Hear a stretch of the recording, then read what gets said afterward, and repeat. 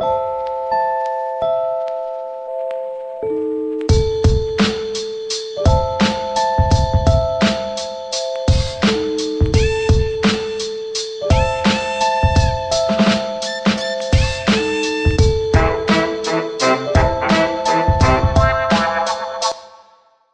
this is Donna Otto, and we are in the middle of talking about the days of preparation for Easter.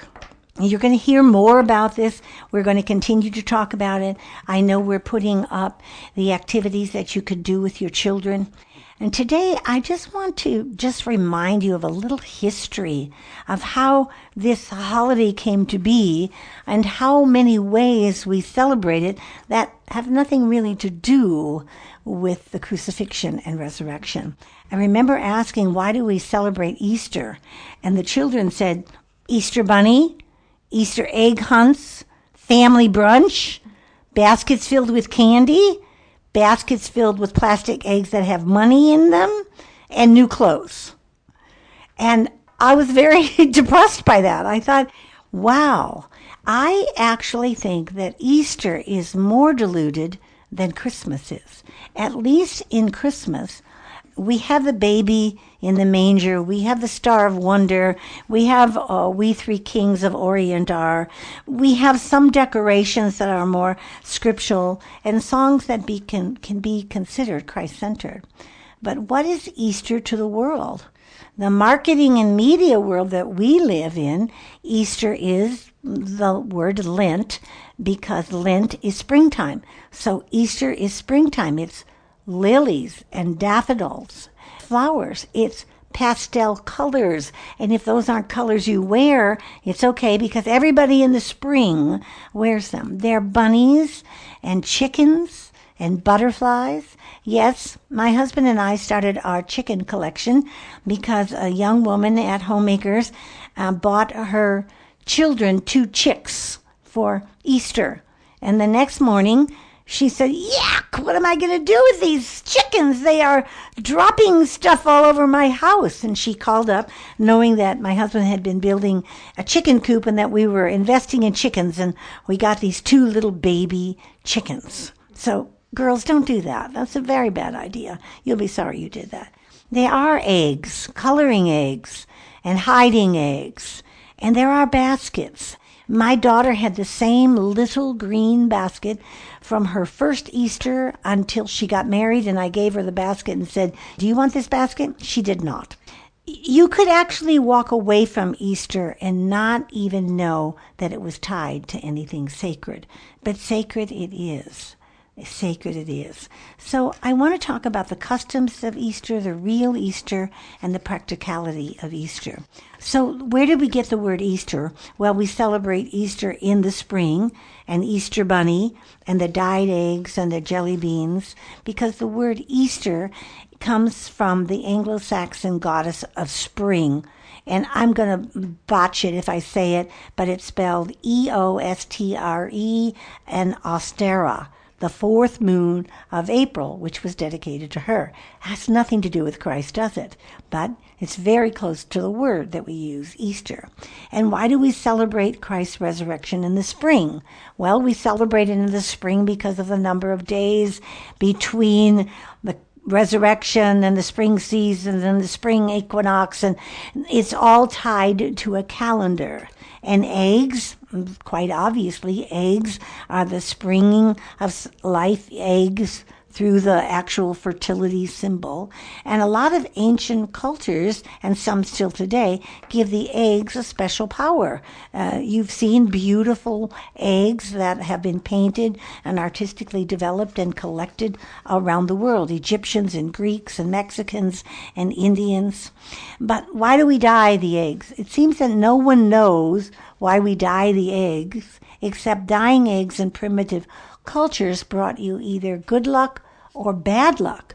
So red eggs produced some magical power. In China, it was accustomed to offer red eggs at the festival of Tin Hao. Now, you don't know what that is? It's the heavenly queen, as a token of gratitude for answered prayer, especially if you got a boy and not a girl. And then where's the Easter Bunny come from? How many of you have seen a live Easter Bunny hopping through your grass? Well, if you live in Arizona, you probably have. If you live in the Midwest, you probably have. But how many of you have seen a 6-foot to puka that in the movie called Harvey that Jimmy Stewart deals with?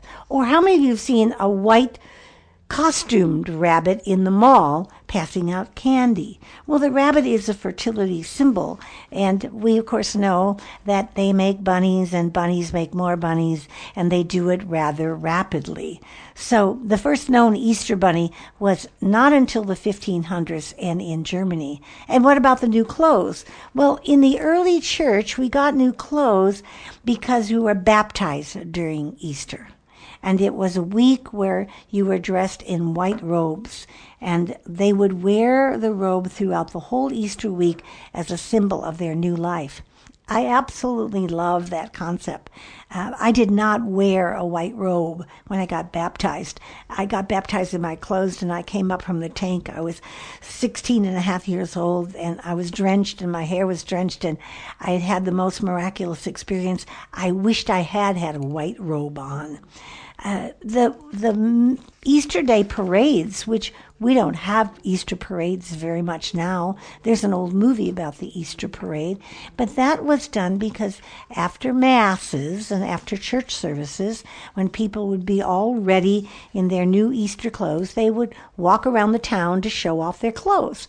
So all of these traditions have some significance to fertility and eggs and bunnies, but not the real Easter. The real Easter, the Palm Sunday that is followed by Passover week, that we call the Week of Weeks around here, and then is followed by the crucifixion.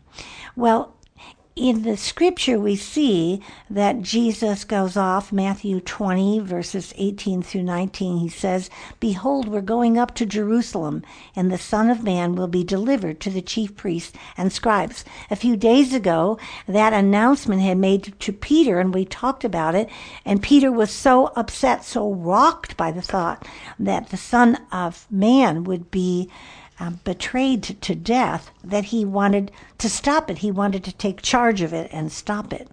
The verse goes on to say that he will be condemned to death and deliver him to the Gentiles to mock him, scourge him, crucify him, and on the third day he will be raised again. I really do love all the prophecies of the Old Covenant that spoke of the smallest things, from a sponge being dipped in vinegar to give the thirsting Christ some liquid.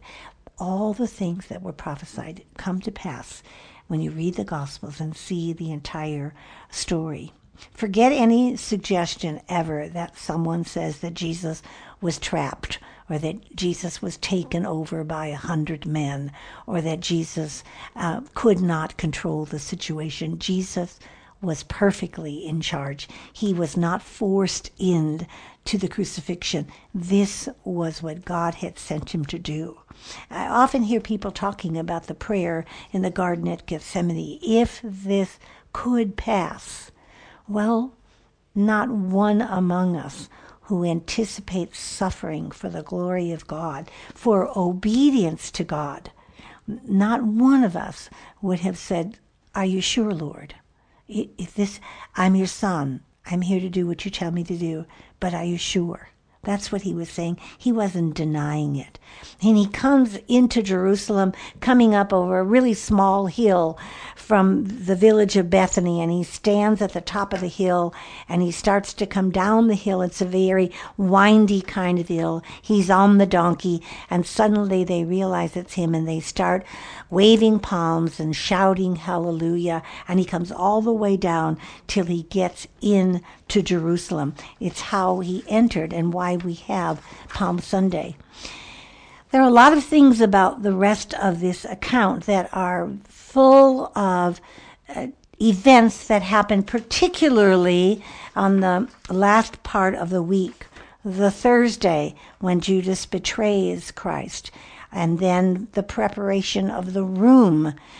This is Passover time. The preparation of the room and finding a donkey and having something ready for his disciples was not just coincidental that it was available. It was something that God had ordained and prepared the steps for. And then on Thursday, he comes to be with his disciples, and they have communion, and he shares the bread and the wine, and he describes that this bread is like his body, which is broken, and this wine, which is his blood, that will be spilled. And then he washes their feet. Some churches in America and around the world have a service called Maundy, Maundy, Maundy Thursday. If you have never attended that service, take your children, take yourselves to that service and watch the reenactment of people washing each other's feet.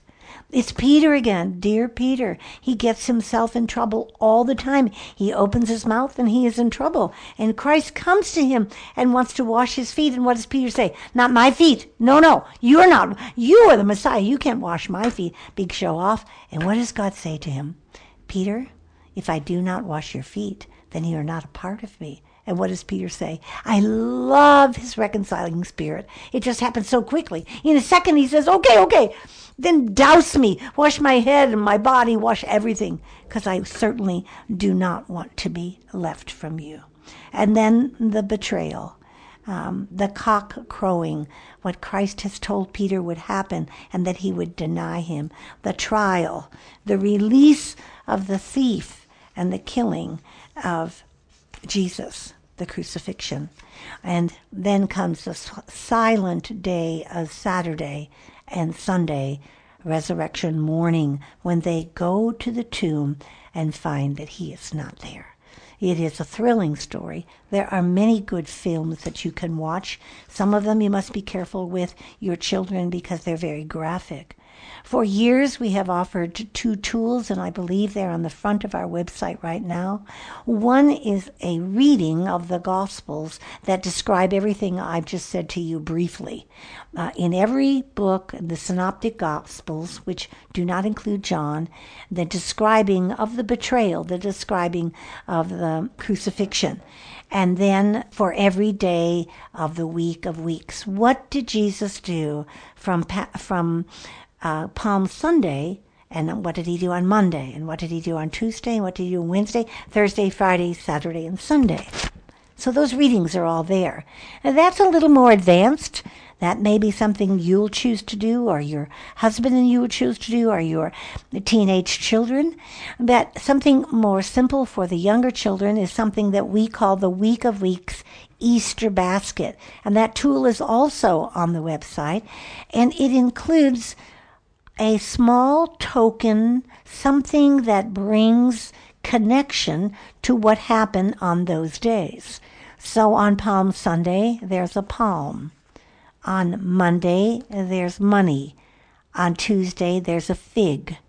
On Wednesday, there's a bottle of perfume. On Thursday, there's a chocolate kiss. And I always look for the big chocolate kiss so it's noticeable in the basket. On Friday, there's a dice because they threw dice to see who would gain his seamless garment, which had been prophesied in the Old Testament. On Saturday, there's a stone that was rolled before the tomb. And on Sunday, there's the spice that they took to embalm his body, left in the tomb. It's every one of those symbols is tied to a passage of Scripture, which is anywhere from 4 to 10 verses long. And you can fill this basket, each of them one day at a time and you're adding it or putting them all together. I make it every year. I still make it, and I use it as a part of a little worship time that my husband and I do at Easter. My husband made a very crude cross. Now, he does really fine woodworking, but a number of years ago, 10 or 12 years ago, he went out to his little space and took two pieces of wood very crudely and hammered them together with a very large nail and put it in a little wooden stand, and he brought it in. He said, "Here." And I was moved to tears by it, and I've saved it, and I bring it out and put it near the basket. It was such a crude thing. It was constructed so quickly. And if you've ever read the book, The Three Trees, which we so often read at Christmas time, but one of the trees became the cross that Jesus was crucified on. Wonderful story. Great time to bring it out and read it during the Easter celebrations. So consider these things with your children, large and small, with yourself, with your husband, but make some time to invest in these weeks of preparation for Lent, to prepare for the week of week. Make sure that your calendar is free for the potential of attending some of these services. Good Friday service is often held in churches around the world. It's a dark, quiet service usually. Saturday, there are Saturday vigil services all around the world where people come and sit like the Jewish folks do in sitting in Shiva, where you just sit quietly together after someone passes, and certainly Christ has passed. So take advantage of this time to build your own armor of knowledge and information. The power of the world is still loose. The Messiah has come. He has been resurrected, and he will come again. Sunday is coming. And that Sunday will be the Sunday when Christ returns to take us home and to take control of the power of the world, which causes evil. I'm Donna Otto, and we are Modern Homemakers. Don't forget all the things that are on the website that sing and dance and help you in your life. If you haven't made a commitment yet to help celebrate the 75 years, 75 somethings before the week is out, to encourage someone in your world.